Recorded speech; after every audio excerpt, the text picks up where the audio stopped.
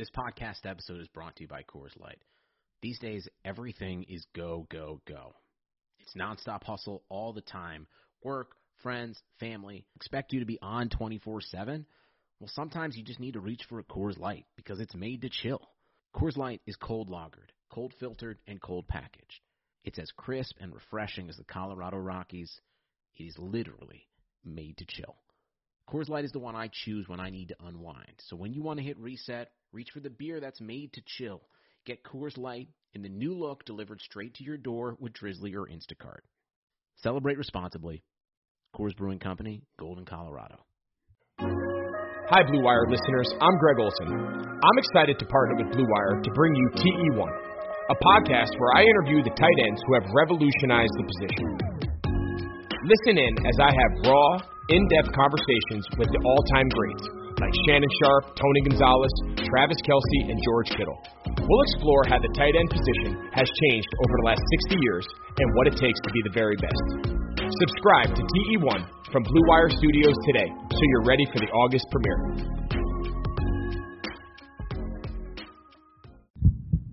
Fox creeping forward. He pulls up, 18-footer. De'Aaron Fox puts the Kings on top. Takes once, takes twice, gives the belly. 35-foot three for the win. Nemanja Bjelica.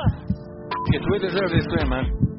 When we're done, we can go chop it up, eat, golf, whatever you want to do. But for these 48 minutes, I ain't about them games. Welcome back to another episode of the King's Pulse podcast. My name is Brendan Nunez. Got Rich Ivanowski on here as we usually do. What's going on, Rich? How you doing, man? I'm not doing well. That's definitely not happening. The Sacramento Kings have been in shambles for their first two bubble games. But, look, we're going to podcast today about something very, very different. We're going to talk about basically every other team in the league, as well as the Kings, but this is going to take our mind off the pain and suffering. We've got two fantastic guests on today to talk about draft picks. We're doing an entire mock draft. You probably won't hear all of it in this episode, but about the full first round. And I want to introduce Bryant West to the show first. Bryant, a frequent guest. How are you doing today? I'm great, guys. Thanks for having me on. Been looking forward to this for a while. Absolutely. And we got a doubleheader here. Nate Miller joins us as well. These are our two draft guys. You guys have been on together before as well. It's a full house. It's a draft-a-palooza today. How are you doing, Nate? I'm good. Looking forward to it. I think my old line is maybe I'm a Kings fan first, but that sort of just means you're an NBA draft fan. It's true, yeah. Rich and I have definitely started to dive into the draft a lot this year and plan on doing it here on. We've done a bunch of the draft profiles on this KP feed, and, going through this entire first and second round mock is definitely going to be fun and a good thought exercise where we split up the four teams between all of us. And, Rich, you kind of headed breaking this up and laid it out for us. You want to dive into how we're really doing this for him? Yeah, so like I said, we divided up the entire draft. Each of us has 7 or 8 teams, and each of us has exactly 15 picks. Took some complicated mathematics that I won't get into right now to figure out how that all breaks down.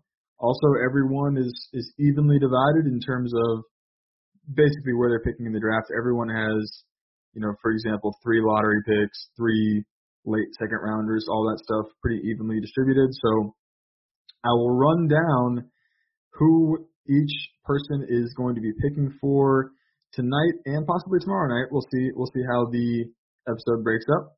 But we're going to start off with Nate, who has got Minnesota, the LA Clippers, Atlanta, Toronto, our Sacramento Kings, Denver, and San Antonio.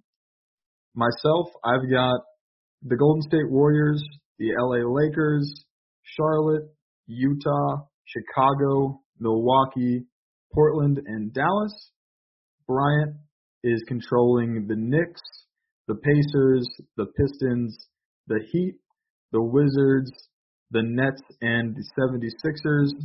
And Brendan, you will be taking on the Cavaliers, the Grizzlies, your Boston Celtics, OKC, New Orleans, Orlando, and Phoenix.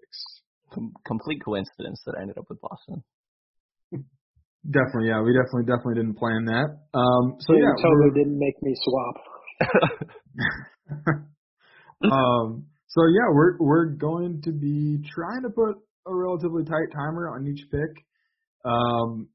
3 minutes apiece. We'll see how that plays out. Just before we dive right in, any general comments that either Nate or Bryant, either one of you just want to chip in as far as just what this draft might be like, or how this draft class looks in general? I think a good programming note is to mention that this is just a straight draft order. It's no lottery has not been factored into this. So I think that's a good thing to go off the top. But yeah, I think it's been well documented. I would just kind of add that, I think we don't really know what next season's going to be like, both in the NBA, the G League, what the budgets for these teams will look like. Will teams try to keep their rosters trimmed? So, I don't want to give away my draft philosophy in the second round or anything, but I do think that, I felt like we saw last draft that there was a lot of buzz about teams kind of pre-negotiating with players, whether they were willing to take two ways. And then in the first round even, Chuma Okeke, he signed a deal that just made him play in the G League instead of even starting his rookie scale contract. And so I'm kind of wondering if there's going to be a little bit of that maneuvering as teams kind of just watch, the amount of money they're spending on that back end of the roster and the developmental side. Yeah, I know you're chomping at the bit for part 2 of this episode already, Nate. I know the second round is where you thrive. I think did you have any final thoughts on this first round, Brian? I think you may have got cut off briefly, and again, we're going to probably this is our first time doing a podcast of this length with this many people, so bear with us. But you brought something up that's important, Brian. This is a straight up no lottery order, and we're taking the order that was before we started any games in the bubble. So this is the order that we've been working with for months. And obviously no trades. Any other thoughts there, Brian? No, I just think it's important to note that, this is a very weird draft in terms of talent and in terms of how the world is going around right now. So it'll be definitely interesting to look back on this in 3 months. We're having a NBA draft in October and see how much the thought about all these players that we're going to be picking right now has changed. Absolutely. All right, boys. Are we ready to get into it? Yeah. Let's do it. Yeah. All right. First up on the clock, it's me. I control the Golden State Warriors, and the pick is in. I've got the choice here. It's a relatively controversial choice, but I also think that every pick at number 1, especially for the Golden State Warriors, would be very controversial, would be relatively controversial. There's not a consensus number 1 overall pick in this draft. And I also think it's pretty relatively evident that the Warriors could have a desire to trade down. And if I was if this mock involved trades, you betcha, I'd be very aggressively trying to use this number 1 pick to add another veteran to the Golden State roster. But that's not an option for me. So I'm just going to get my pick out on the table here, and I'll give a very brief reason. But I'm going with James Wiseman, number 1 overall for Golden State.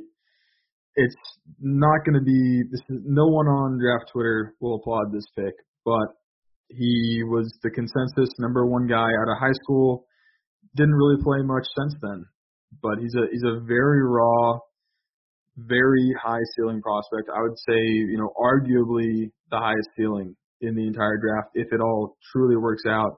Just the size, just the standing reach, the fluidity for his size, and last point here is that the Warriors, I mean, they need a center. That's probably their most glaring hole. So if they're gonna pick someone at one, I think that this is the way to go. Yeah, I mean, I definitely see where you're coming from there. Upside, obviously, a team that, they're looking to win now, but I think Wiseman will come in and be a decent rim protector out the gate, and then you also do have the potential of him reaching that point. Nate, what are your thoughts on Wiseman going one while I kind of move over my second pick for the Cleveland Cavaliers? I mean, I think you take a look at the front court they rolled out this season. I mean, obviously, Green is your small ball 5. Pascal had a really great rookie season. He's kind of a 4. And then you got Bender, Chris Looney, who was injured, and Smailagic. I don't really know how to pronounce his name, but they just don't really have a guy that's you'd even consider like a top backup center. So that's not the center I would go with. I think I'd go with Okongwu. I think they have a little bit of, I do think that they're comfortable playing with some smaller bigs. But I could also see them going with Wiseman if they just like his measurables and I know he has seen David Robinson as his own personal, a guy that he wants to pattern his game after. The sample size in college was really small, but if others have said that his fit is a little bit more like a DeAndre Jordan or even a Clint Capella, that could probably work pretty well in the offense if they were just really comfortable with, basically getting any level of production out of him within the primes of their, top 3 players. Yeah, and I'm ready here with the second selection for the Cavs. I actually would have gone Wiseman. I was expecting him to be on the table. Instead, I'm going to go for Anthony Edwards here of Georgia. I think he's another one of the ridiculous high upside guys in this draft and seems to pretty regularly be within the top 3 and often even that top spot in a lot of mocks. Just obviously a great athletic build to him with some great bounce, a quick first step. I think that he works decently off the ball, but mostly you're getting a lot of on-ball shot creation that maybe there's some issues with efficiency, and I would have liked defensive floor raiser for a terrible Cavs team, but really, I mean, you don't have all too much going on from them outside of their 2 guards in Sexton and Garland. And, yeah, Edwards, you maybe would hope for a little bit of a bigger wing, but just going upside here for the Cavs at number 2. Yeah, I think that's the right pick.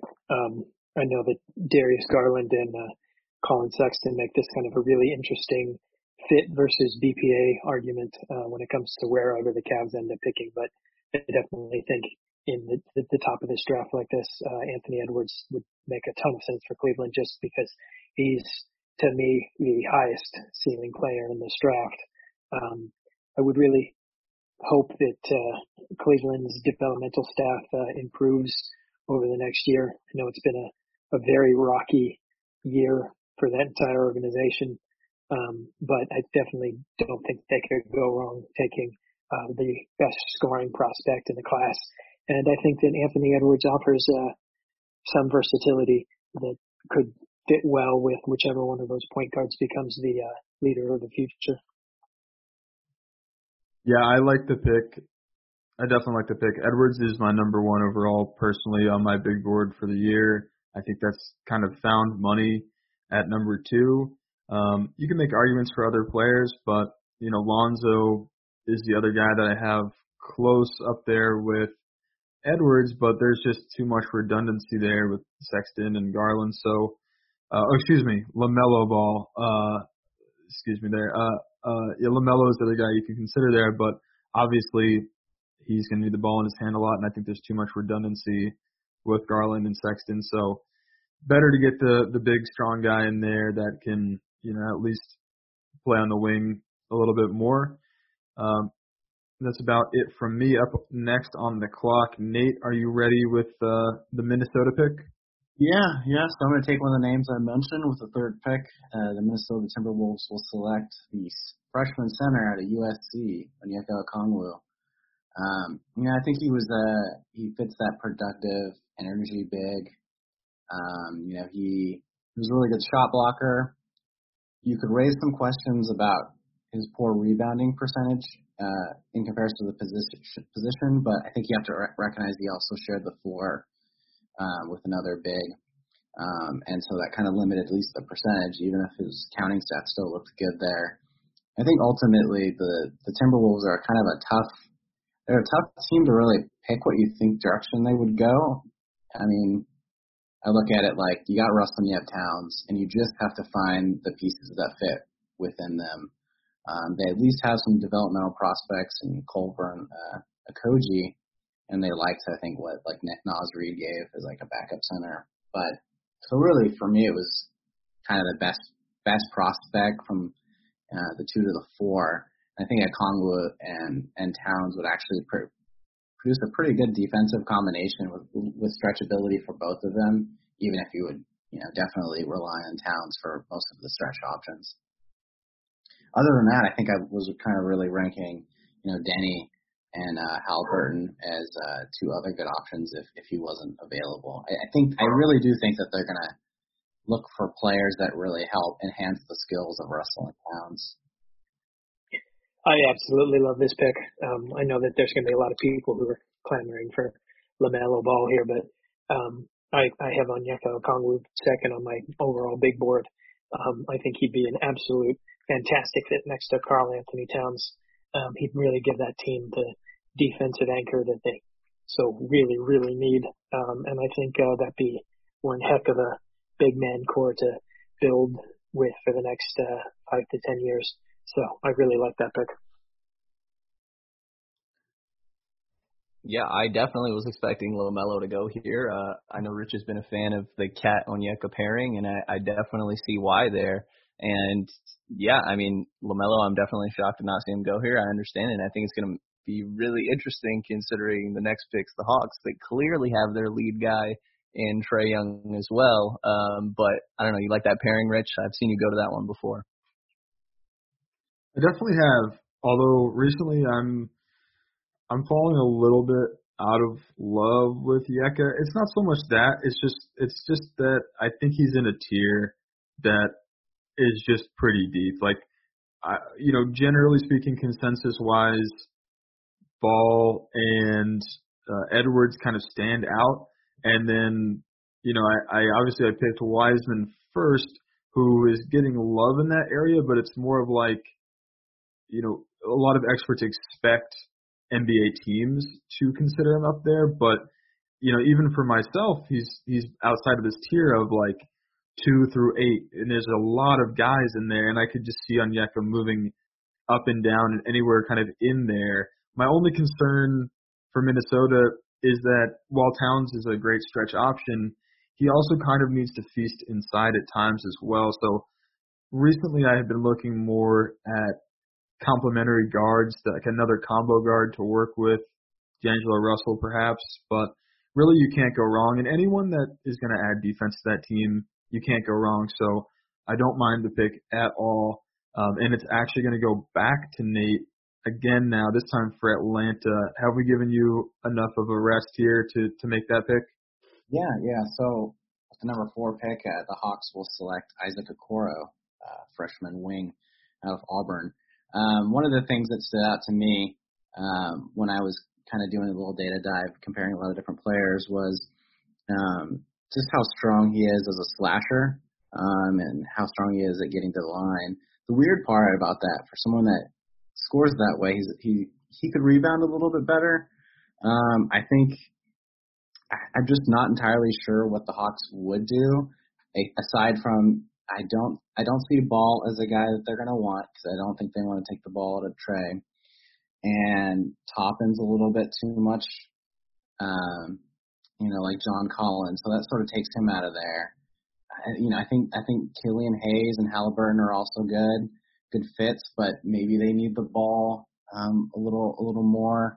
And so it really felt like when you have to build your offense around Trae Young, you really know that you need to have strong defenders. And if they surround him with Okoro, Herter, Reddish, and Hunter, and only half of those guys hit, then you still have two of your starters on the wing. And so I was leaning there. If he was available, it felt like Anthony Edwards, the other wing from the state of Georgia in the lottery, felt like a guy they would target. I think a dark horse pick could still be like Denny or Halliburton. Again, another guy that kind of serves as a conduit to their other stars. Yeah, wow. I definitely like the pick there. I'm sure that Bryant does too. Bryant's a big Okoro guy, admittedly. And I want to ask your thoughts on LaMelo, Nate, because obviously a lot of guys would have considered LaMelo for one of these two spots, but I understand your fits with the other two selections. Are you finding yourself like lower on LaMelo than most guys? Do you kind of have him in the same tier as these other ones? Well, so I think there's a part of me that is really intrigued if LaMelo's career is a little bit like late career Sean Livingston. A guy that can lead a second unit, is just kind of shooting over smaller guards.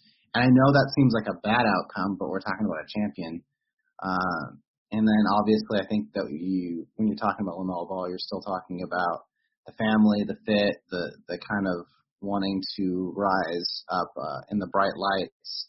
And so there's a couple teams in the lottery that lower down that kind of feel like they're a little bit better fits. And it just does seem like to me that this might be a situation where once the lottery actually happens and the list of players are lined up, that his agent's probably going to really try to position him toward the right team rather than the right slot. Yeah, it's interesting that LaMelo is falling. I do think that next even three teams on the board could all use a point guard, so I don't know if he will continue his fall very long. But just to touch back on the pick of Okoro at 4 for Atlanta, I know Bryant is with you.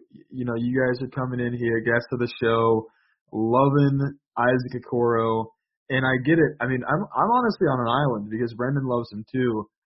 He's going to be – I'm genuinely worried about his shooting. I think that everything else about him is very desirable, but I do struggle to see a guy that is genuinely a bad shooter, how he's going to succeed in the NBA with those types of expectations for, a top 4 pick.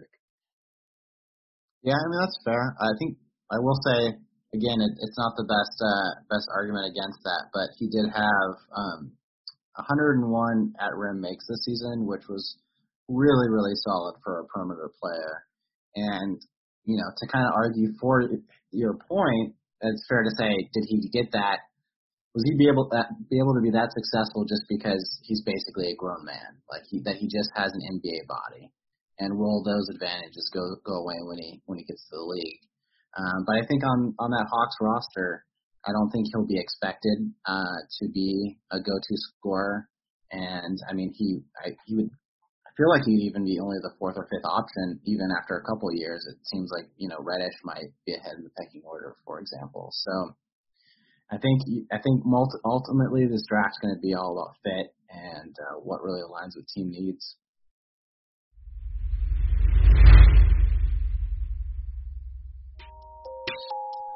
Sports are coming back, and so are your chances to bet on your favorite teams and events. Major League Baseball and basketball is finally kicking off this week, and there's no better place to start wagering than our exclusive partners, BetOnline. Check out all the odds, futures, and props to bet on, all available 24/7. And with the return of sports, BetOnline sat down with former pro players Eddie George, Harold Reynolds, and 7-time NBA champion, we'll go with 6-time NBA champion, Robert Horry. See what they had to say and what it'll be like playing without fans in a series they're calling Fandemic. Visit betonline.ag for all your odds and up-to-date sports news. Remember to use promo code BLUEWIRE to receive your new welcome bonus. That's promo code BLUEWIRE. BetOnline, your online wagering experts.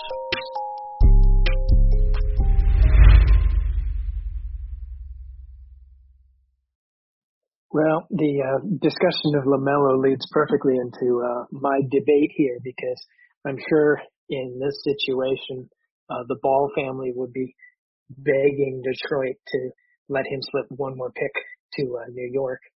But for Detroit, I've got to take LaMelo here. Detroit really just needs star power.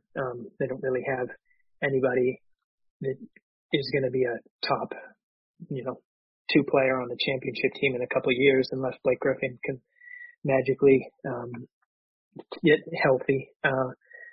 And I think this is a clear fit for them. They really need a point guard so that they can stop pretending that Derrick Rose should be on their roster. They really need that lead guy in the future. And at this point, LaMelo Ball is clearly the best player on the board to me. I've got him third on my personal big board. I know that there's a lot of people out there that have him first or second. But in terms of just an individual skill in this draft class, I don't know that anybody has a greater singular skill than LaMelo Ball's passing. We can say all we want that, the Australian League is a dynamically difficult league, and he was getting such a high usage rate and being allowed to take whatever shots he wanted. But there's certainly nothing that can take away from that passing ability. He's just an absolute great playmaker, a great ball handler, and if he really works on that jumper as well as his brother did, I think that he's gonna be an excellent point guard for many years to come.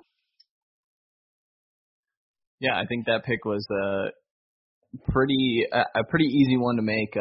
I definitely agree with that one, and I'm surprised to see LaMelo following, and I'm sure Detroit's very happy to end up with him there. And then I think this is where, at least for myself, I start to reach another tier of guys, like kind of Rich talked about, where, I also understand going fit a little higher, but this is where, to me, there's just a pool of guys that are all probably ranked about similarly for me, that starting with New York here can kind of pick from. Yeah, I got back-to-back picks, so I can just pick for New York. I'm sure that the Knicks fans are really pissed off that LaMelo Ball went right before them, but I think Killian Hayes would be an excellent consolation prize for them. He's the best player available, in my opinion. They clearly need a guard with actual playmaking and scoring abilities, and Hayes is just too good to pass up at this point. I think that his best outcome would be if he went somewhere where he could be both an on and off ball guard and not have to control the ball 100% of the time. That certainly isn't New York right now, because they don't really have any other guards that I consider long-term fits for that roster. But RJ Barrett will demand a certain amount of usage with the ball, so I don't think that's terrible. And Mitchell Robinson would be really good at helping Killian get used to NBA defenses and know that he's got somebody in the back to cover up his mistakes. So for New York, I know that there's a couple other guys they could consider here. I know you guys selected Obi Toppin last time. He might be a good fit if they didn't have a bajillion other power forwards. And if Killian was off the board, I'd seriously look at Cole Anthony. But for me, this is a clear, easy selection. It's interesting. I'll say, I really like Killian Hayes, and I think that he's probably going to be a better player than a couple other point guard types on the board in Tyrese Halliburton and Cole Anthony, and you get down to Kyra Lewis as well, I suppose. But I also have questions about Killian's ability, like how he's going to translate to the NBA. He's got this big frame, but the more that I've watched him, the more I've started to question his athleticism. And while the shooting form, this is something that's kind of common in Europe, guys that have been playing pro ball for so long, the shooting form looks so good, but the numbers aren't necessarily there. On the flip side, just what an incredible passer that this guy is, and what an incredible off-ball defender. He could be so good. For whatever reason, maybe it's just my weird obsession with the types of players that New York would pick, but I just feel like he's maybe not flashy enough to be a New York pick. But I don't know why. It just is odd to me. I definitely get the flashy part. And I honestly feel kind of bad selecting him to New York because there's not going to be a place that will more hyper focus on him when he struggles next year. I think he's more of a pick that you make expecting his ceiling to show in a couple of years as he really adjusts to being in a league where he is a below average athlete. But he's such I don't know if fluid's the right word, but he's really crafty with the ball in his hands, and he's got such a great change of pace step that I really think that in a couple of years he's just going to be one of those guys that gets by on craft, by passing instincts. And if there's an argument for his shooting ability, it's in his free throw percentage of 87.6%. I think there are a lot of indicators that he can be a solid shooter, especially off the dribble. So I think he's too good to pass up at this point, but I also think that I agree with you that he's not really a New York type of pick, and in a year we might be all talking about how he was a bust if he went to the Knicks, but I think in a couple of years he might be a really good selection, especially in this range. I have a lot of options here. It's going to be my pick, number 7 for Chicago. Nate, what are your thoughts on Hayes as I make my final selection here? Yeah, no problem. When I was, again, doing just kind of some data comparison among kind of archetypes, put every player in an archetype. And when I got to Hayes, I really kind of moved him from ball handler to kind of like primary scorer who's next to a more traditional distributor. And I think either way he kind of looks good. I know that the general consensus is that he's your primary, your big as a big guard. I'm a little concerned about maybe his athleticism not really being there, and that he would benefit by another athletic distributor next to him. I know you were trying to come up with the right words that he described, and when I was kind of looking at his type, he reminded me of Brandon Roy. And again, Brandon Roy was knocked for not being that athletic, but he was crafty. I know another name that was thrown out was SGA. And I think SGA, I kind of feel like you almost think about him as slippery. He's often been called a point guard, but this season he's playing with 2 other point guards. So I think he is a guy that can create. Goran Dragic has been thrown out a lot. I think he's taller than that, and I think he provides a little bit more value there. But it's still good. He's a productive, player overseas. The French league is probably at worst, I don't know, considered maybe the 4th best league, something in that range. The fit with the Knicks is rough. Aside from Kristaps, they don't have the organization doesn't have a real big history drafting international players, so I always sort of, in my head, kind of shy away from internationals for them. By kind of like vibe, Maxey kind of might seem like a Knicks player. Obviously Cole Anthony seems like a Knicks player. I think at the end of the day, they're gonna somehow find their way in getting LaMelo Ball. And I could be wrong, but that's just how I feel today. I agree with that one. I think that there's no better end to this draft than LaMelo Ball going to New York, which is why I really considered skipping Detroit's pick and just letting him fall to New York, because that would be a fun outcome. I mean, it is interesting to see if the Pistons are ultimately do select above them, if they're able to extract some value out of the Knicks.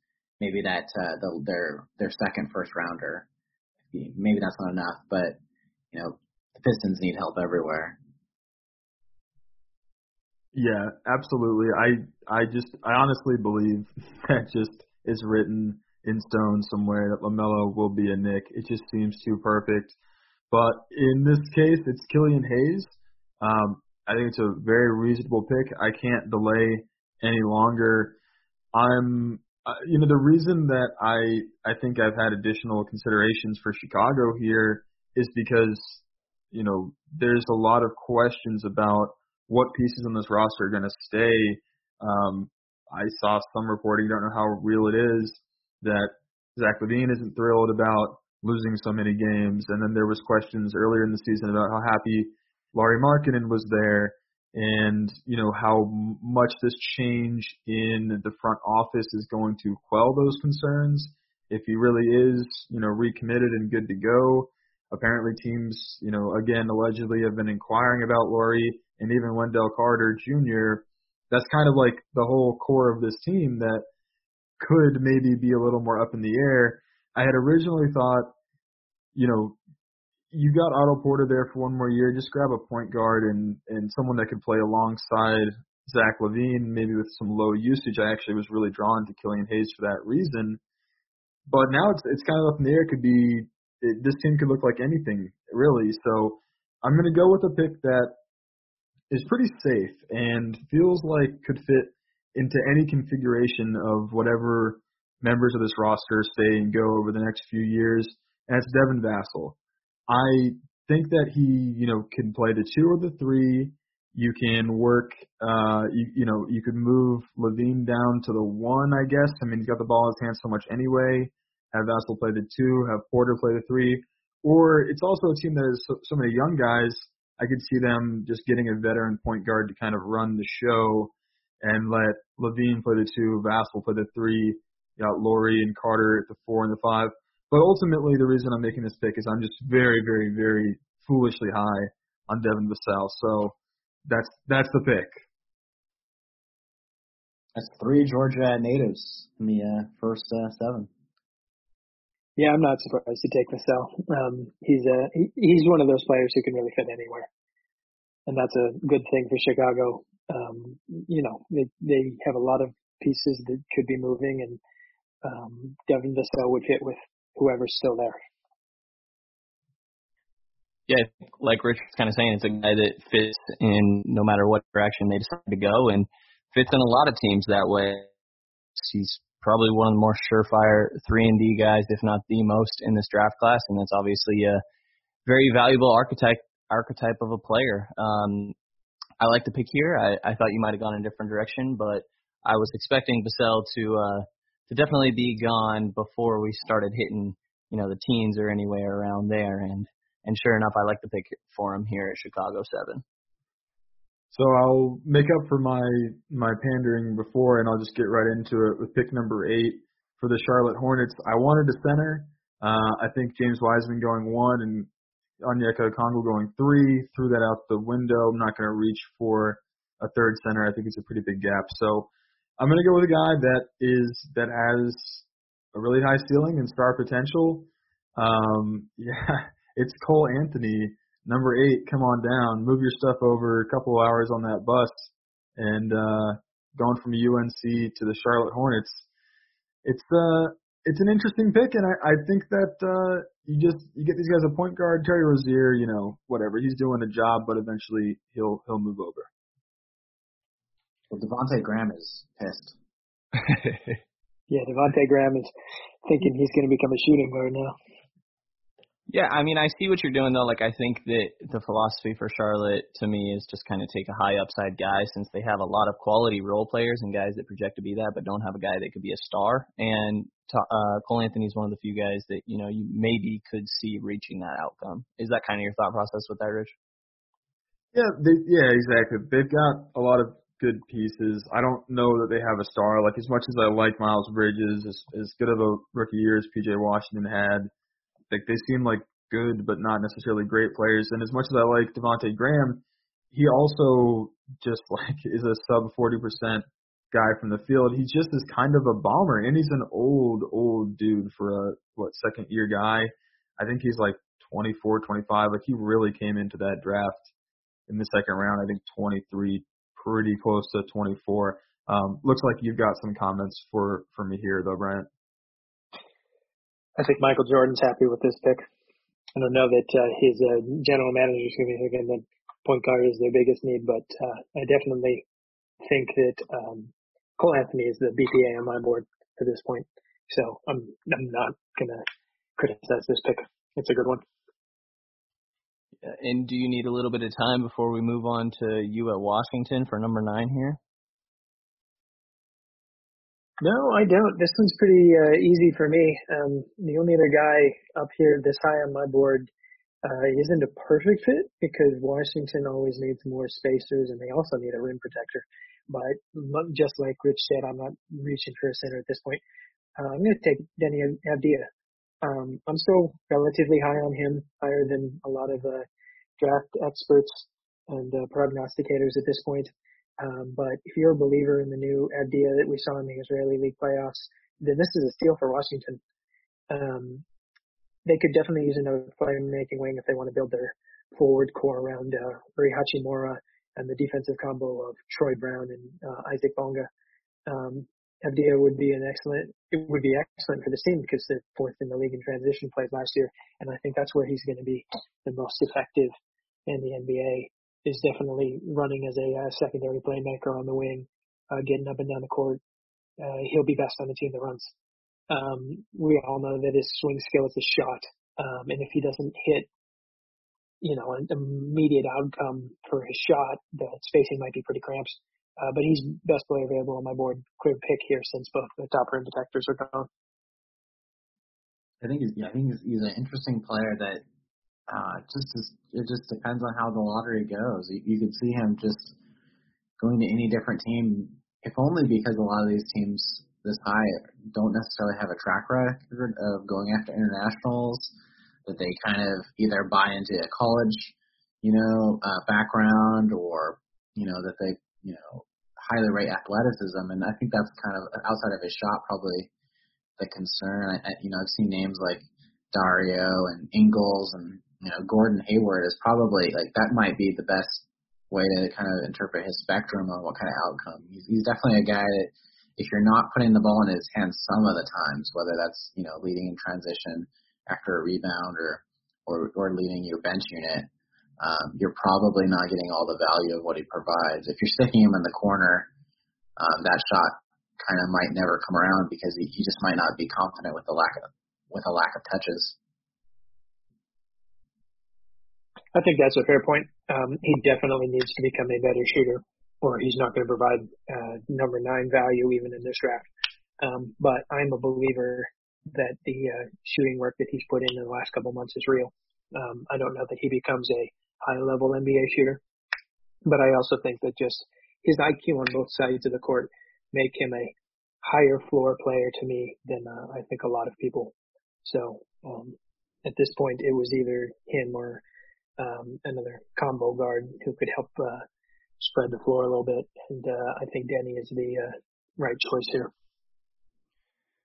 Yeah, definitely a fan of your selection, and I probably would have taken him at 10 for Phoenix if he was on the board. And, I really try to talk myself in Halliburton here. I think the two clear needs for Phoenix are point guard and the 4, someone alongside Ayton. And I try to talk myself in Halliburton. I kind of like the pairing of him and Booker. You get a little bit more point book, and Halliburton is like a secondary playmaker when the ball gets to him there. Obviously some off-ball shooting and just smarts that you're getting from him. I liked the fit, but thinking of who they took last draft when they reached a little bit for Cam Johnson, it looks like they're kind of just going for some production now, understandably, and I think that Toppin is an interesting fit alongside Ayton, who's been an improved rim protector this year and hopefully can back up Toppin a little bit there. And then, if Ayton can develop that three-point shot as well, you're stuck with a front court of two guys that are just extremely versatile offensively. And I think that this really boosts the floor that Phoenix is working with right away. It'll be an intriguing fit that they'll have some work to do, I think, kind of getting through the kinks of it. But I'm going Toppin with Phoenix at number 10 here. I love this pick for Phoenix. First of all, of course you do. First of all, 10 is very good value for, the guy that you could reasonably say was the best player in college basketball this year. Yes, he is a bit older. Yes, he cannot play defense, but he is an incredibly explosive athlete. And I just am falling in love with the narratives of like LaMelo to New York and, Cole Anthony staying in Charlotte, or, staying in North Carolina. Toppin just feels like his son's guy to me. Like he feels like, he's not as big as strong as Amari Stoudemire, but I just want them to have like a super explosive power forward. Yeah, I really like this pick. I probably would have taken Tyrese Halliburton only because I think he's best utilized on a team like Phoenix that already has a dominant ball handler. But I think Obi Toppin would be a great fit next to Ayton. He could help spread the floor, keep things from getting too cramped around the paint. And I think that Toppin's weaknesses on defense could be seriously mitigated by having a rim protector and apparently a high outcome defender like DeAndre Ayton, which is not something I expected to say 2 years ago. I'd say I think that we look at the Suns and you're like they need a point guard of the future. At least Rubio is competent. I mean that Suns front court is going to be in a rough spot in a way. Just I think Oubre is injured. Sarge is a free agent. Comiskey, they're gonna decline that contract. Same with Diallo, and then Baines is an unrestricted free agent. And actually, when I've done my just like mocks for fun, I always see Toppin as this really interesting fit for that Suns team. He did have, I think, one of the highest number of at-rim makes. It was 167, which is just wild. I think he's going to be a pretty good option for that team. I think, if the draft followed this path, those are the two guys I think they're kind of comparing against each other, Toppin and Halliburton. Yeah, and it looks like you are up next with the Spurs. Are you prepared to make that pick? Yeah, I think this might surprise. With the 11th pick, the San Antonio Spurs will select Patrick Williams. He's another freshman wing defender out of Florida State. I know that there's kind of conflicting opinions on whether he's a 3-4 or a 4-3. He's definitely raw. Shot blocking, especially kind of the weak side shot blocking, seems to be his best regarded skill. I just look at the Spurs roster as it is, and then kind of their track record historically. If this was in the 2010s, I think I'd be thinking, what international player rises? But their recent kind of draft history has definitely been to prioritize athleticism. You got Murray and White and Walker and Johnson. And then after that, just their front court needs help. I think whether it's a small forward or power forward, I think they really need someone that they're grooming for the future. Also the center position, but if Wiseman and Okongwu were off the board, like you said with another previous pick, I'm not gonna reach for another center lower. Maybe some perspectives you could say maybe Precious or Stewart are guys to look at for here. But I think just with kind of what type of player they've identified recently, Williams seems like the guy that I think the Spurs would go with. Yeah, it makes a lot of sense. I think on the recent lottery mock we did here, just Rich and I made the same selection for San Antonio, a spot that obviously you kind of trust the development team working there, and one of the higher upside wings that's available in the pool here. And, I'm itching at this Sacramento pick because it feels like there's always 12 guys gone or 11 guys gone by this point. And Halliburton is on the board, and usually that's not the case. Is that who you're kind of eyeing here, Rich? And maybe we should spend a little more time talking about 11, but Sacramento's next. I'm a little antsy.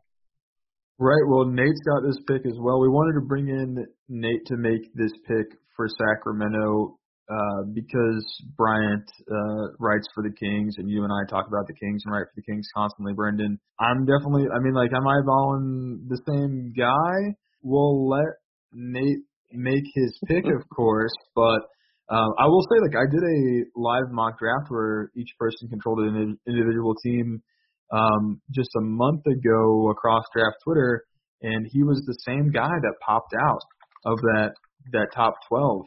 It was Halliburton that popped out of it. So I don't know if that's a trend or if there's anything to put into that necessarily, but I guess before we swing it back to Nate for the official pick, thoughts here, Bryant? Yeah, Halliburton would be my pick here too.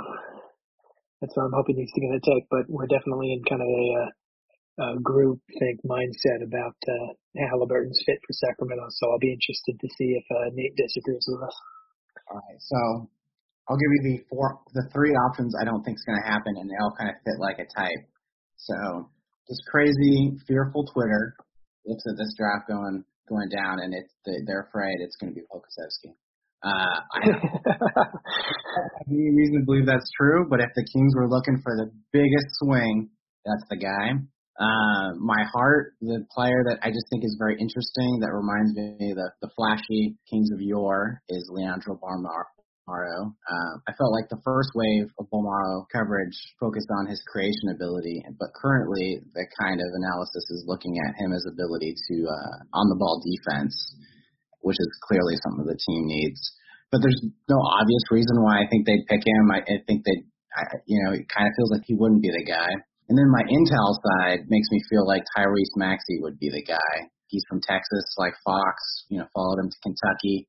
Another strong point of attack defender. He's got big game production. He is one of the few players that actually rose statistically up when he was up against stronger competition. But if the draft falls this way, I do think with the 12th pick, the Sacramento Kings would select Tyrese Halliburton.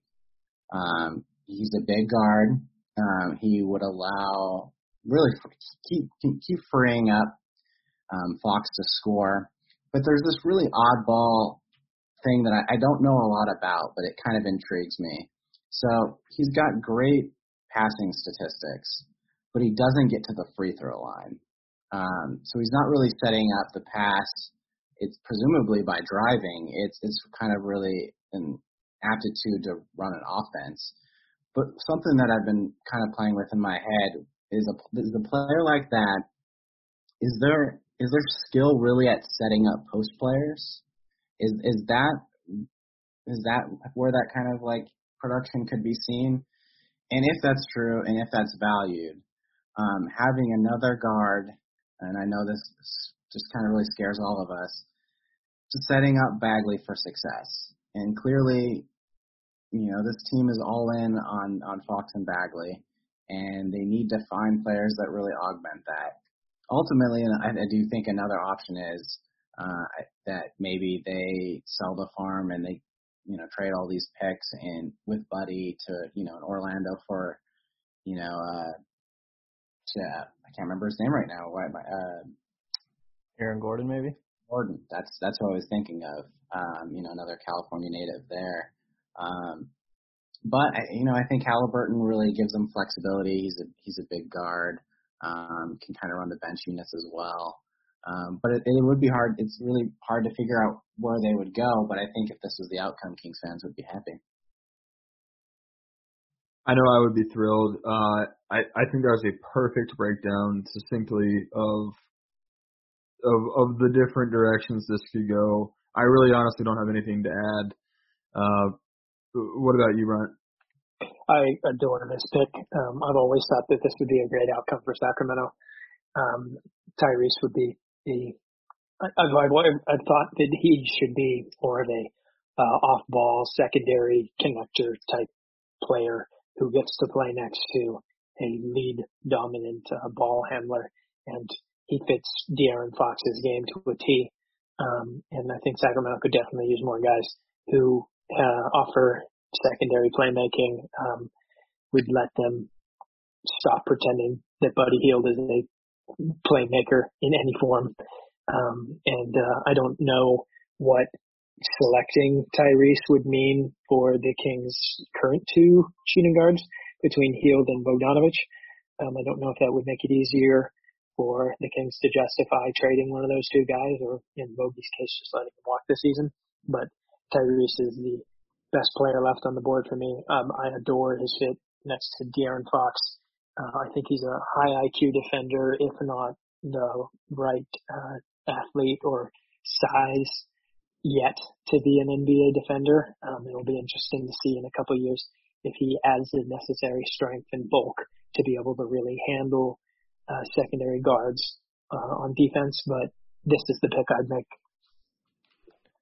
Yeah, I have nothing against that. I definitely would go Halliburton here as well. It's the last guy left in this tier before there's a tier drop off here for me. And while I do think that, it would make you forced to do something with Buddy or Bogey, I think that's a likely path already anyways. And like Brian said, like you guys have all said, I like to fit alongside Fox, and with what Sacramento's working with, I think Halliburton's definitely the pick here. And does anyone else have anything they want to get in on Sacramento's pick or choices here before I do New Orleans here at 13?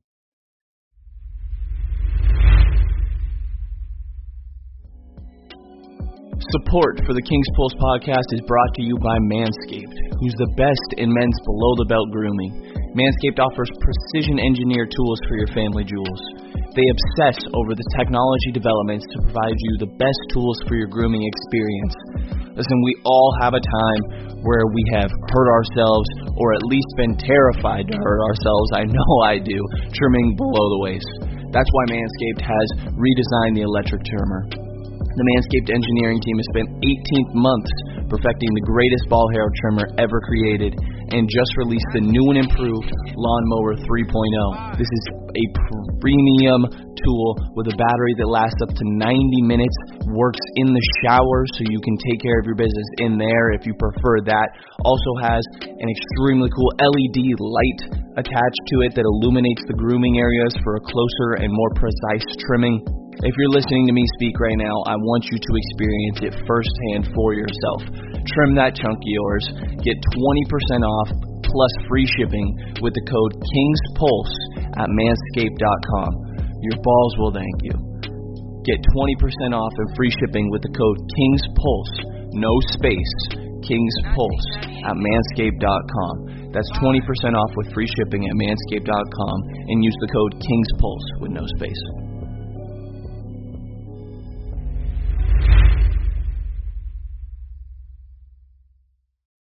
All right, so I've had Poku here, I think, on 2 different mocks that we did, Rich. I like New Orleans being able to take a swing on an upside guy when they already have a ridiculous core that they're moving forward with, but I'm not going to do that this time around. I think that they really need some wing defense and some shooting, especially, they're going to be going against the bullies of the Western Conference that just have elite small forwards, and a guy that, can fill that 3-and-D role at a good size of 6'8" is Saddiq Bey of Villanova. I think that, obviously he's going to supply them with the standstill shooting that they definitely need to spread the floor a bit there. Maybe some tertiary playmaking, slightly a little bit of off the dribble game, but mainly for some wing defense with switchability thrown in there as well, and just able to knock down a shot, and a guy that is going to come in and be a contributor. One of the higher floor guys in this draft. So I'm going Saddiq Bey at 13 for New Orleans.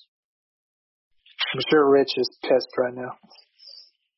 I'm very upset. I thought for every reason you described, he'd be so perfect for Portland, who just cannot find a forward to save their lives. Anyone else want to talk about this New Orleans pick? Brian, I think you got something to say. Yeah, I think Saddiq is just going to be a safe pick wherever he ends up going. For me, I think I would have taken Tyrese Maxey as kind of a Drew Holiday understudy/clone. A lot of the same complaints that people had about Tyrese Maxey, they had about Drew Holiday coming out of UCLA. His shot wasn't great. He was just a defensive first guard who people didn't know if he could play primary point. I think Tyrese Maxey would be a fantastic long-term fit if his shot improves. But Saddiq Bey is going to be a safe pick for me anywhere in the team. So I think this is a fine selection for New Orleans. Yeah, I will get right to it with Portland. I think they desperately needed Bey or a forward. I wrote down a list of forwards that would fit for them, and it really looked like they were going to get one, but then this flurry of Patrick Williams going early. I mean, basically every single forward that I would consider at this spot is off the board. The only other guy, and I would consider going best player available here. I guess I am kind of doing that. Maxey is attractive to me, but you've just got, how many tens of millions of dollars. I'm sure it's probably hundreds of millions of dollars you got invested in Damian Lillard and CJ McCollum.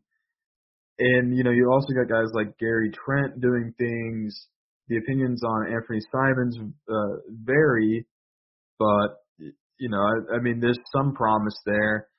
And you can I believe that team could get, backup point guard duty off the free agency pile. They don't need to invest in a backup point guard. So, yeah, I desperately wanted someone that could play both the 3 and the 4.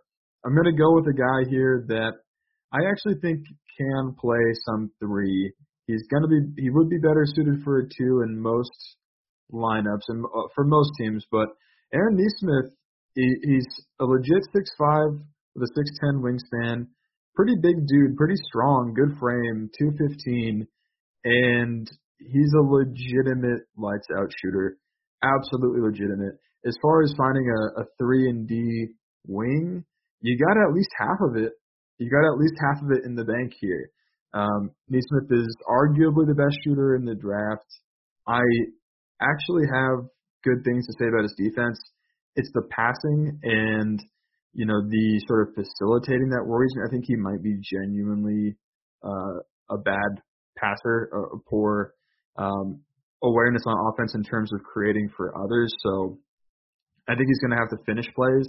You get him the ball, he can drain a 3, but I do worry about how he could slow things down. If any team could go with a 3-guard look for a while, I think it is Terry Stotts in Portland. So, yeah, it's going to be Aaron Nesmith here. Yeah, I like the pick. I think, like you said, it's definitely a wing that Portland should be looking at there. And, with a plus wingspan, maybe he does turn out being a decent or defender there for Portland. Nate, you have any thoughts on the Nesmith pick here before I get to Orlando at 15? Oh man, it's funny. We all kind of probably agree that for some of the forwards, the Pelicans and the Trailblazers are the floor. Nesmith's interesting. I was really bummed that he got injured, especially since after he got injured, Saban Lee blew up for Vanderbilt, and what could that team have done with those 2 explosive scorers? But Rich is right. He is very much a finisher. I mean, both his assist to turnover ratio and his assist percentage to uses percentages are really big signs of pretty much finisher only.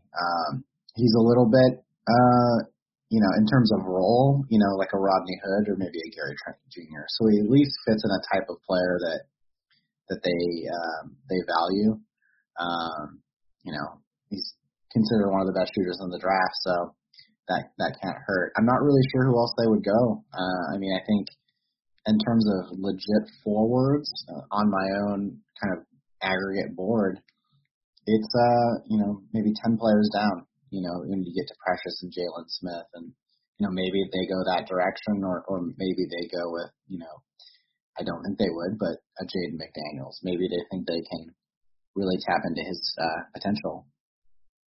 Yeah, I ultimately agree that Nesmith is the pick for Portland there at 14. And then for me, Orlando at 15, the clear hole is point guard, and it's coming down to Kira Lewis Jr. and Tyrese Maxey. And a team that I think already is doing pretty well for themselves defensively and really needs someone to shoulder a large load on the offensive end. I'm ultimately going Kira Lewis here. I like him a little bit better than Maxey, although it mainly does come down to the offense of Kira over Maxey for me. I really like Kira's versatility, obviously his ridiculous speed, and I think it's forgotten that, he's just not far too off from just turning 19, even though he is a sophomore at Alabama. He flashed some nice passing this year, and the change of speed along with how quick he is just able to accelerate. But yeah, passing with left, right hand, there's some decent shooting off the dribble a bit, and then off the catch as well. I think that Orlando's going to get themselves a nice point guard here at 15, but I'm going with Kira Lewis between my options. Brian, I know you got a big crush on Kira Lewis. Yeah. Tell us about it. I definitely think that's a great pick.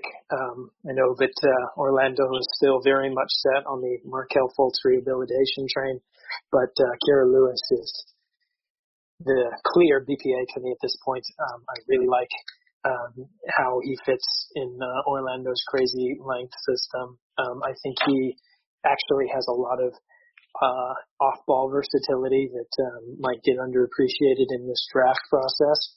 And he had a really good rate off the catch, so I think he can play next to Fultz and provide some spacing. He's not going to cramp the system, and he can be a secondary creator, which I think they need. And just in terms of taking talent here, this would be a home run fit for them, I think. Well, if you don't mind, I think the Timberwolves are ready for to make a selection with the 16th pick, and I think they'll take Tyrese Maxey. If they leave this draft with Maxey and Okongwu, I think they'd be really happy.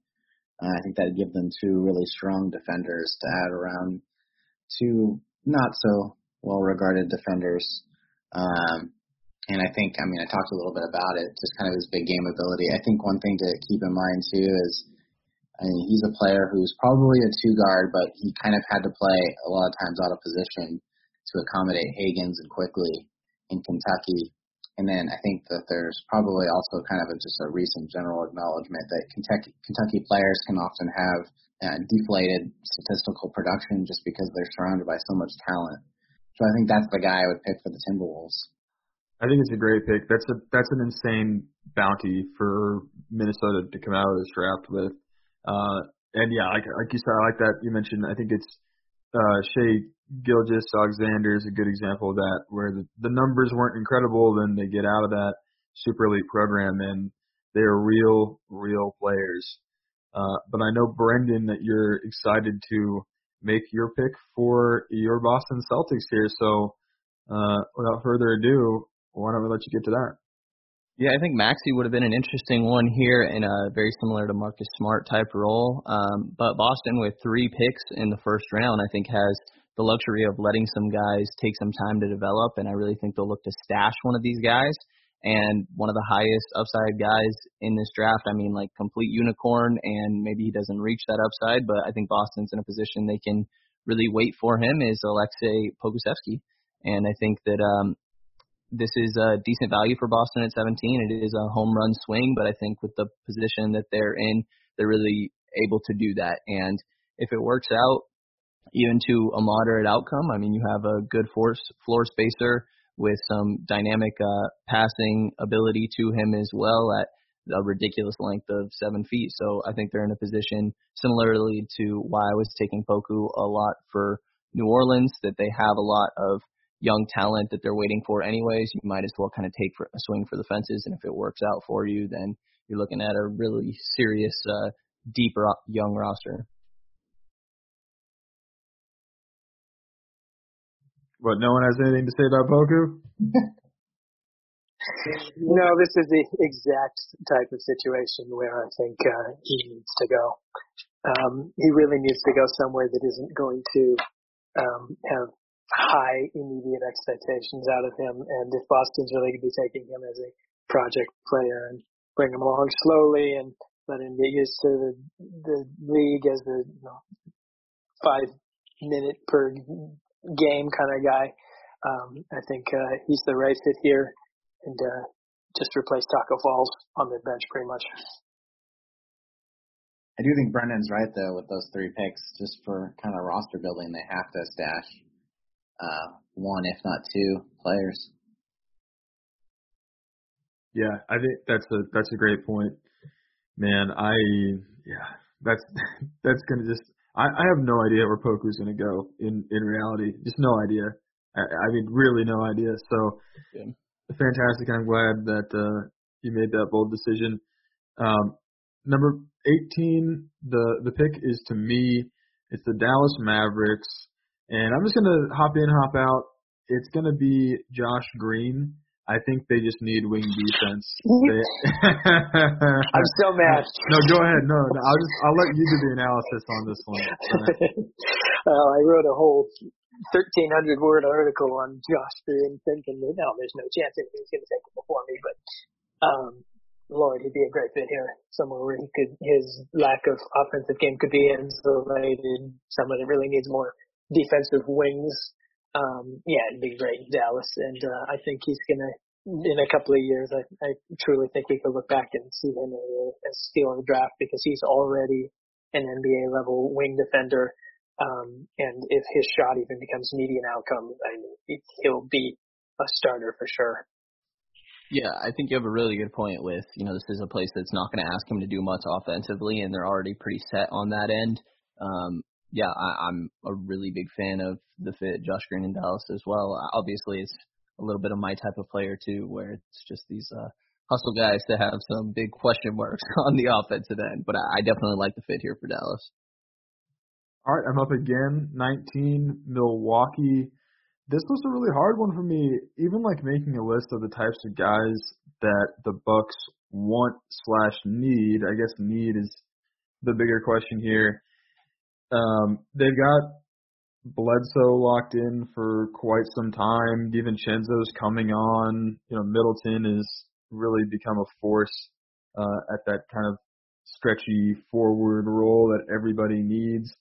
Obviously, Giannis is the entire team who can play low 4 or 5, and Brook Lopez is such a unique player at the 5, also locked in on a longer contract now.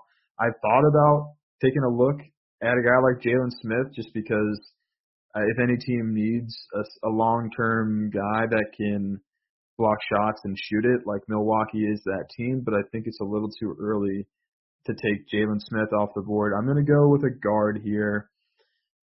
I think that you can have a guy that could pair next to Bledsoe or eventually take over if they try to move him. If he has, he's just really hot and cold. So yeah, I'm gonna take an oddly high floor guy in the one of the older players that is being considered in the first round. We haven't talked about it on the podcast yet, but we did research on it. Never got around to talking about this guy, but I really like Grant Riller, and I just think that his maturity and his explosive first step, combined with the shooting, he really can score from anywhere on the floor. I just believe that he would fit in with this team that, it doesn't need to take a big swing on an 18-year-old kid. That's a really interesting pick. Riller, he's a guy that he's got like a 61% true shooting percentage and 70% at rim finishing percentage. It's just, even if he drops off a little bit and can give something in the mid-60s as an NBA player at his size, that'd be pretty incredible. Yeah, I definitely like the pick. I think that it makes a lot of sense for him to go to a team that's looking to contend now, since he's going to come in and give you pretty good value out the gate probably, while not having all too much of a high ceiling that you're working with. And then I think the 20th pick here, we have Brooklyn on the clock. Bryant making that selection. You ready to do that one, Bryant? Yeah, I am. Since Rich stole my clear pick, I thought there was no chance Josh Green would be gone before this. I'm going to steal Nate's dude here. Leandro Barmo would be a great fit for Brooklyn. He'd be a great tertiary playmaker with Durant and Kyrie. He'd be an excellent wing defender, kind of player that they could always use more of. He'd be an excellent starter level player if his shot improves. But he's that kind of high IQ, ready to go guy that I think Brooklyn could really use right now. I'm sorry I took your pick, man. Well, it's surprising because when I look at that roster, I just think that with Kyrie and Durant, that they would go for maybe like a 4. It felt like a Precious or Jalen spot, a guy that just kind of like does 1 or 2 things for them. It's not really asked to do much more. But I guess Precious makes sense in that sense. But Jalen Smith to me is locked in as a center, and Lord knows that they have enough centers taking up minutes already. And I think team ready to go at this point, especially if they don't keep I've forgotten their wing's name. Karis LeVert. Thank you. Karis LeVert passed this summer. I think Leandro would be a solid fit in this range. Well, I think if you don't mind, I'll go with pretty much the 21st pick in the Denver Nuggets, and I'm not really sure what entirely they would do. Bolmaro was probably going to be my guy.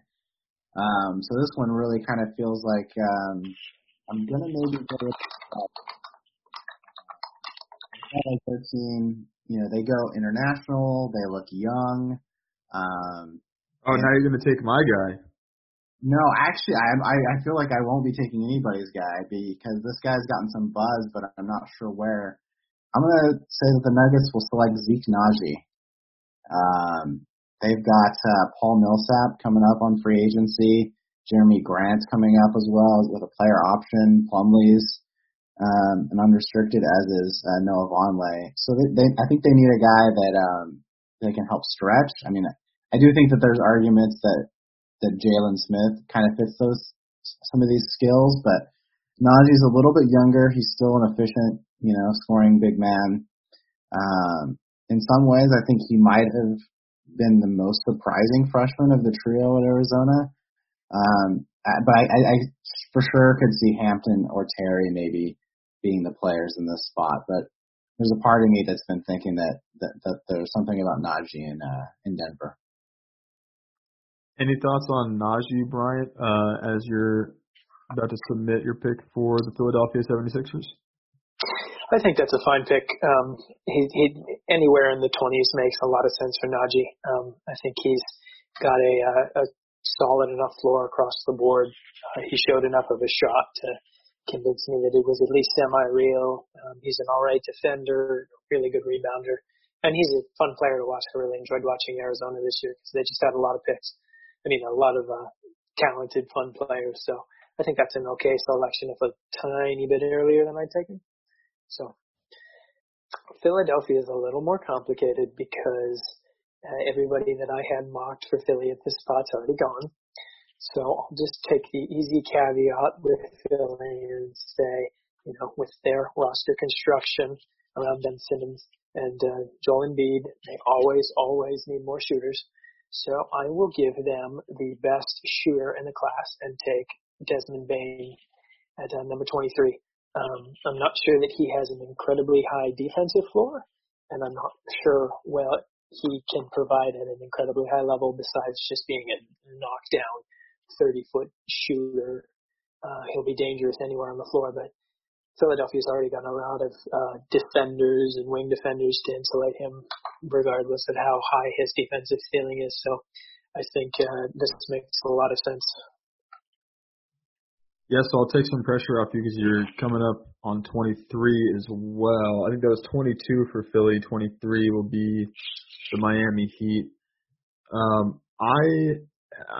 Bane, I think, is like really kind of catching on and gathering a lot of steam and charging up the board. I'll be frank, I don't know all that much about Bane, and while he's got this reputation as one of the best shooters in the league, coming out of the NCAA, he is just a guy that I feel like has escaped the zeitgeist of first round picks up until really this last week or two, where I can't stop hearing about Desmond Bane. Yeah, I think that's he's real. I mean, I'll say he's young for a senior. Obviously, he's one of the best shooters. But in addition to that, in his senior year, he really did a good job at becoming a creator, averaging almost 4 assists per game. But when you look at the advanced stats, both his assist to turnover ratio and that assist percentage to usage, they're really strong. Now, I will say that, not a great defender. Wingspan's not great. It's a little stiff with kind of a football player body. And he could definitely grow as he doesn't really draw fouls, and I think you sort of see that kind of those things working together, where he's not fleet of foot, not as athletic as he wants, and so he drive the lane. He really works the perimeter. In that offense, that could be really good. And if they're playing both him and him on the perimeter, Philadelphia really likes a lot of big players, and that really set a lot of minor defensive deficiency. All right, I guess I'm up at 23 with Miami, and I'm going to be the one that does it. I'm going to take Jaden McDaniels. I love the idea of Jaden McDaniels going to a smart organization that can make him just be one of the guys. I think if he ends up going to in the lottery or to a rebuilding team, I think he could really definitely end up being a disappointment. But in this range, I love the idea of him going to Miami. He could just work on his offensive game. Miami could utilize him as a catch and shoot guy, and they have a system to insulate project players. In this kind of scenario, I think the ceiling for McDaniels is definitely a lottery level return. But I don't trust that any of the teams in the lottery, I guess besides the Warriors, would really be able to optimize him in a smaller offensive role while lowering immediate expectations. So I really kind of hope this is where Jaden McDaniels ends up going. Yeah, I mean, like you said, it's definitely a guy that needs to go to a smart development team. I think of Miami and Toronto, obviously. Yeah, I mean, you're getting a decent upside, especially when you're talking in the 20s here. I think it's fairly low risk. I think that makes a lot of sense for Miami here. You have any notes on Jaden, Rich? I mean, it's a bold pick in terms of, we did a podcast together, Bryant and Brendan and I, really at least half an hour, pretty close to half an hour we spent on Jaden McDaniels, and none of us were happy about it. Bryant wrote a bunch of words, probably over 1,000 words on how not ready Jaden McDaniels is for the NBA. But yeah, we also talked about that if he goes to the right team, I think we talked about Spurs and Toronto and definitely Miami as a team that could take a kind of a hunk of clay and carve it into something very, very valuable. So I think it's a smart pick. And, at least is as smart as a pick as you're going to get of Jaden McDaniels in the first round. So I commend you there. And I'm ready for my pick at number 24 for the Utah Jazz. It's a guy that I just think the Jazz probably, if anything, need a point guard of the future, considering that Mike Conley, isn't working out great and is definitely in the back nine of his career. He's going to be around there for a minute though, so you don't need a guy that's going to come in right away and be great. So I'm going to pick a very young international point guard, kind of a combo guard in Teo Maledon. I have researched him as well.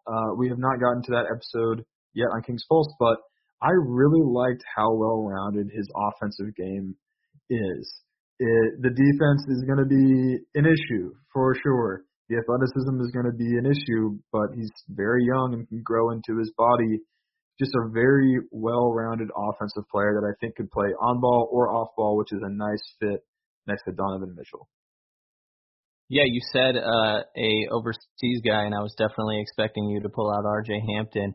But I like Maledon. I think that his offensive upside is just he's a very creative guy. And, yeah, every reason that you laid out, I like him there for Utah alongside Mitchell. And if I'm not moving too quick here, Hampton is the guy I'm going to take at 25 here for OKC. I think he screams Thunder, where he's just one of these ridiculously athletic guys that they seem to fall in love with a decent upside to him as well. And, I think that you're getting pretty good value here at 25, somewhat similarly to McDaniels. It's a guy that going into the year you saw ranked a lot higher, and he had a very poor showing in the NBL. But, yeah, I mean, I think that the upside, if you can actually grab a hold of some of that, is very real for Hampton. And OKC's in the ending stages of a team that's not going to be there for much longer, and then they're going to be in a pretty fresh rebuild working with some nice pieces like SGA, but I think that they're in a position where they kind of go for some upside here, and I think Hampton's the guy for them at 25. That's great value that you're getting for Boston. Now with Poku and RJ, they're just big swings. They're just huge home run swings. And well, that one was for OKC, actually. Oh, I'm sorry. Excuse me. Okay, forget everything I just said. I know you're gonna got Boston next. You got Boston next. I'm sorry. So, okay, for OKC, let me just shift gears real quick. I'll just say, off the rip, that's fine for them too. Just considering they have infinity picks forever. Yeah, the Thunder definitely seemed like a possible big spot for RJ. He's young for a guy that would basically have been a freshman. Attacking off the catch is probably his best skill at the moment. There was some buzz that maybe he's a big primary guard, albeit a little mechanical. And now I think he's more considered kind of a slasher, even though he's still young and he could still develop into either option. I think going to OKC is probably a good fit for him. Yeah, and I'm ready here. Or do you want to get some in on that, Bryant? I was just going to say that I definitely think that R.J. Hampton's really a kind of a Thunder guy. They definitely have a type when it comes to wings. Yeah, definitely scream Thunder. I was a little upset when I thought Rich took him to Utah because it seemed like a clear pick for OKC. And then, for Boston here, a guy that I'm surprised fell this far is Tyrell Terry. I think that, obviously the shooting you're getting from Terry is extremely real. There's some passing that you're getting from him as well, a guy that Boston can, take their time, and maybe he ends up being the point guard of the future once Kemba is no longer there after, when Kemba's contract expires. This rookie will be going into their final year of their rookie deal and maybe ready to take over, and I think Terry could be that guy. Boston's used to having to hide some of these small guards and, in a position where they can take a little bit of a swing. And, I think Terry is really good value here at 26. I'm pretty surprised he fell this far down. Well, I'll just echo my comment, which is that I think that with Boston, you're able just to take these home run swings, and Terry is one of those guys as well. Like, there are much safer options at point guard. There's one that's screaming out at me, just a super, super safe, high floor, but lower ceiling point guard. Boston can take all the swings in the world they want. If these guys don't turn it into anything, it's no big deal. I think that kind of goes for OKC as well. I think you've got a lot of good teams that you're picking for that just can really take swings, like considering that OKC is, however many future first round picks from the Clippers and all those trades as well. So I think you've got some really fun teams to pick for. Yeah, and Bryant, you feel like New York's a fun one to pick for too? No, because clearly the consensus pick at this point would be that Precious Achiuwa has no business being drafted this late in a mock. But it's really hard for me to look at Precious Achiuwa and select him on a team that has Mitchell Robinson. Meanwhile, just taking a cursory look at New York's bajillion big men, I will note that besides Julius Randle's mid-range shot, there really isn't any big man on their roster who can actually shoot. So I'm going to stop my draft crushes slide and select Jalen Smith here. This is kind of an okay situation because I don't think he needs to immediately be a starter. And with Thibs in the coaching seat now for New York, I definitely think that he'll be looking to add more and more guys who are high IQ defenders. I definitely worry that Jalen Smith and Mitchell Robinson should never see the court at the same time because they're both definitely centers, and Jalen Smith does not have the defensive versatility that Mitchell Robinson does. But at this point, I think Jalen Smith is the highest guy on my board. But I also expect that New York would probably go in a different direction if this was a real pick. I know Kevin Fippen is happy over at KingsHerald.com. The Jalen Smith love, I'm fully sharing in it. I have him really stupidly high on my big board. I just love. It's the same reason that I fell in love with Dwayne Dedmon for the Kings. You see the blocking. Don't say that. Don't say that. You see the rim protection. You see the 3-point shooting, and you're like, oh man, we got the next Brook Lopez here. But yeah, obviously it could go very, very wrong. So a bit of a cautionary tale, I guess. Yeah, and looking at Toronto and the Lakers as the next two picks, I have two guys in my mind I think fit both of these teams really well. Are you ready to pick for Toronto at 28, Nate? Yeah. I think that Toronto has some really good selections that kind of fit their template. But I constantly just think that they're smarter than us. And so whoever they're going to pick is going to look like they're lower ranked than consensus. And with the 28th pick, I think the Toronto Raptors will select Paul Reed, young junior out of DePaul. He's this season's stocks monster. He doesn't generate fouls on the offensive end, so he's got room to grow on that side of the ball. He's kind of got a weird shot. He just seems like the kind of player that they can see the flashes, the moments in their system. Not the Reno 915, but the 915, their development system. It's kind of, I think that they could really bring it out in them. But you know, a Tillman, a Trey Jones, a Malachi Flynn, those all kind of seem like good Raptors-like players. But I think they might go for kind of the quirky tool set that Paul Reed brings. I'll say I'm admittedly a big Precious guy, but I think I've been very pushy about he needs the right fit, and I like Toronto's development. What do you like about Reed versus Precious? Since I think they're actually pretty similar, and the age is a big thing that's credited there, but they're actually not all too far apart in age. Yeah, it's funny you mentioned that because I'm looking at those exact same things. I don't know. I mean, we don't have a combine, but they're both like 6'9", 210. I don't think the eyes kind of see that, but Paul Reed is it's only a few months older than Precious. So I think, you know, I think though he's a junior, that's not much of a negative. He's a little bit better on the offensive end, at least statistically. He's got better shooting percentages, a little bit better offensive rating. DePaul didn't do as well as in the end as the early results showed, but I just think that at least if their age is the same and you have all this production on Reed and you have one season on Precious, you can at least see with Reed an obvious development of his skills, where Precious takes a little bit more of your own internal, what your scouts feel, what they saw at the lower levels. That Reed just has a better resume when at least the age and the measurables are very similar. Yeah, a lot of people I know have a crush on Paul Reed.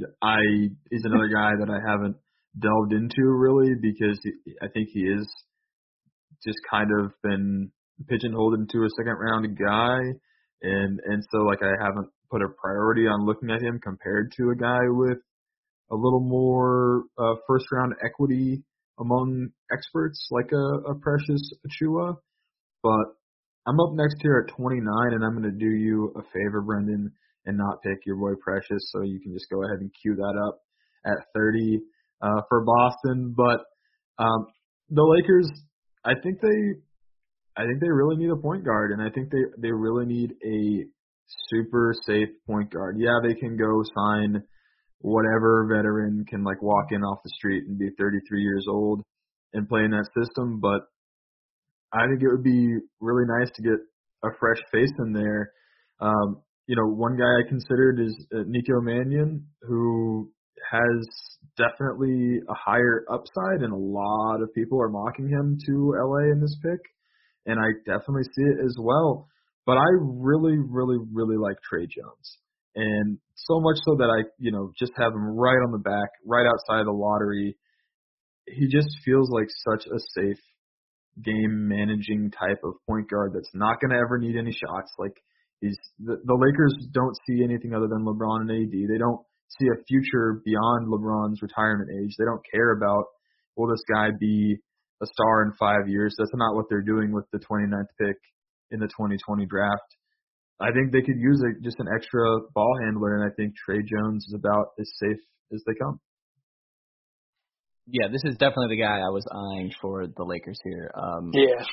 I really like this fit. You want to kind of get into why you seem to be a fan too, Brian?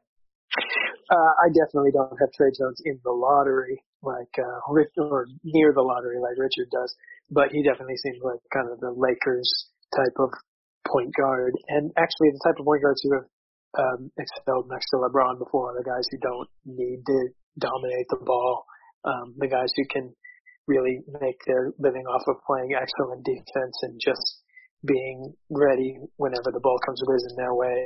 Trey Jones definitely seems like a Lakers type of point guard. Yeah, and Rich exposed me.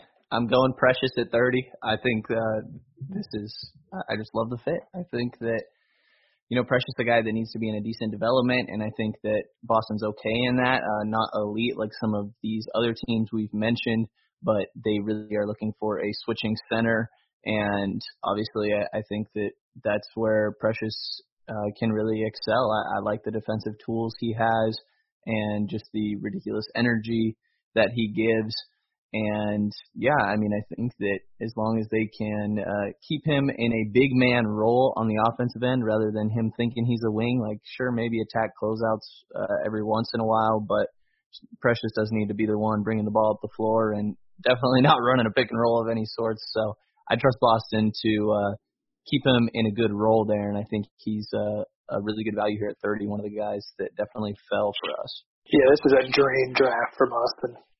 To get an excellent fit at 30, Precious would just be fantastic for Boston's defensive needs and, a low usage type of player who can dominate in the pick and rolls with any number of guys.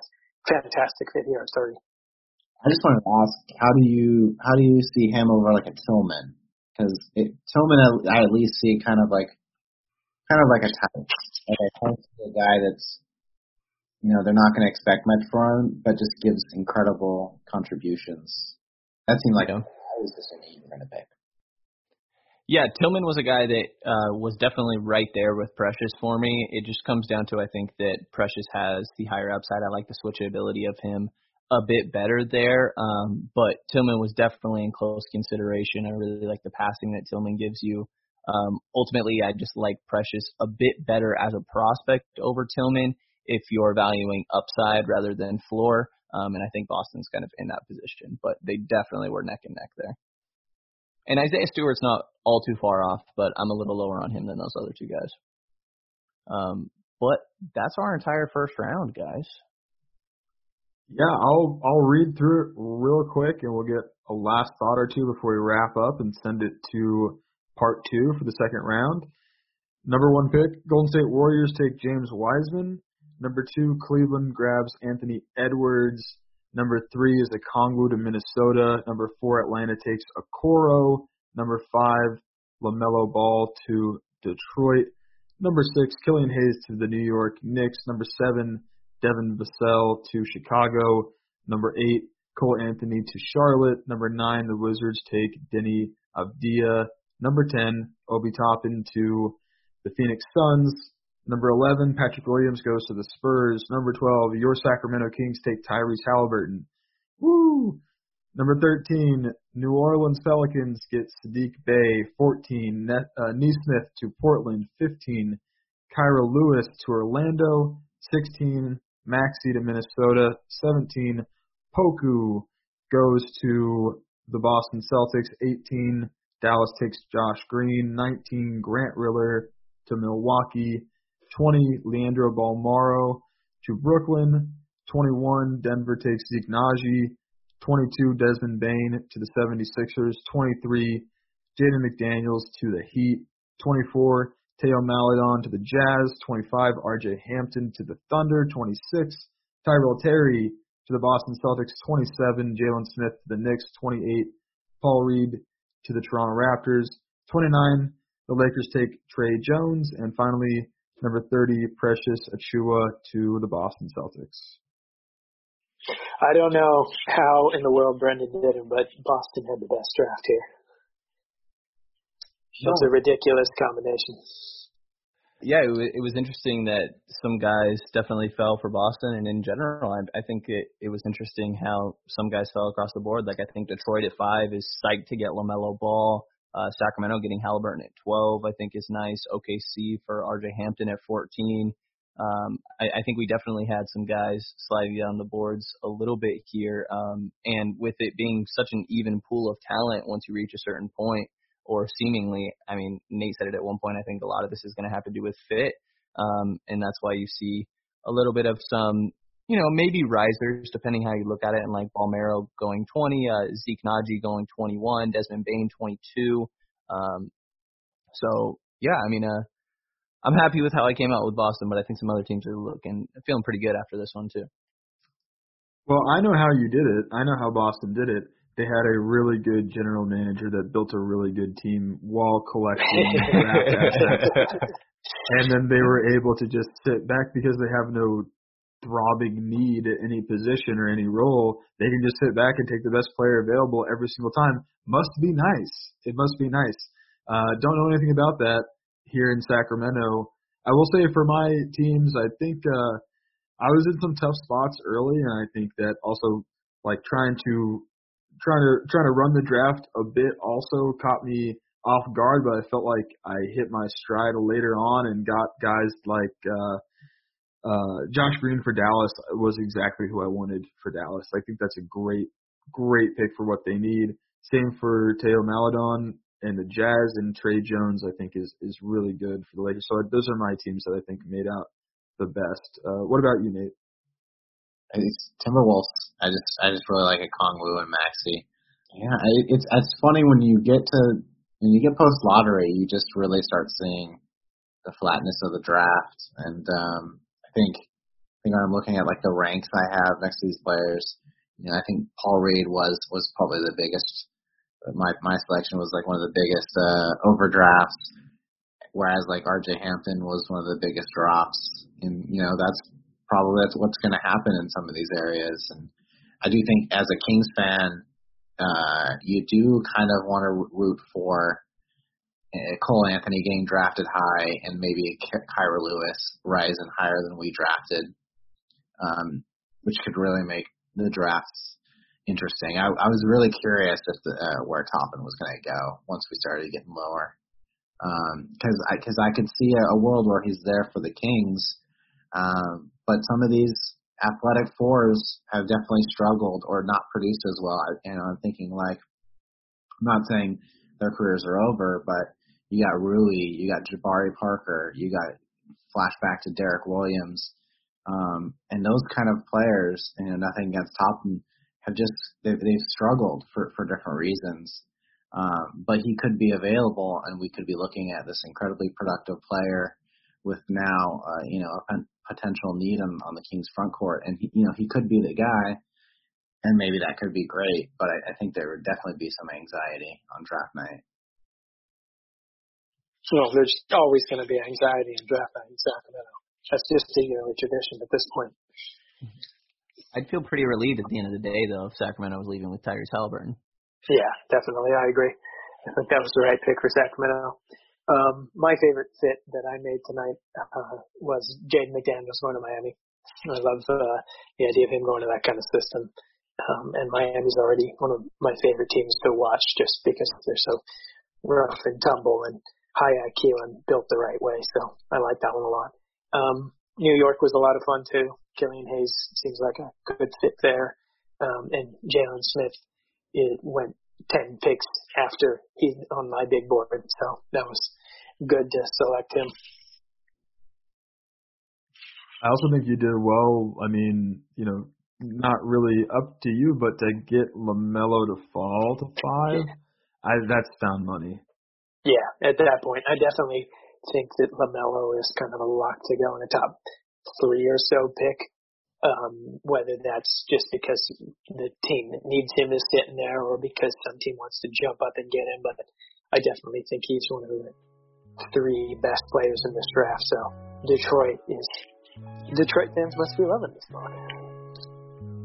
All right, well, thank you everyone for listening. Please join us again for part 2 when we're going to do all 30 picks in the second round. That should be out shortly. In the meantime, please check out kingsherald.com. Local Sacramento writers writing about the Sacramento Kings. What an idea. Check out the Patreon while you're there, please.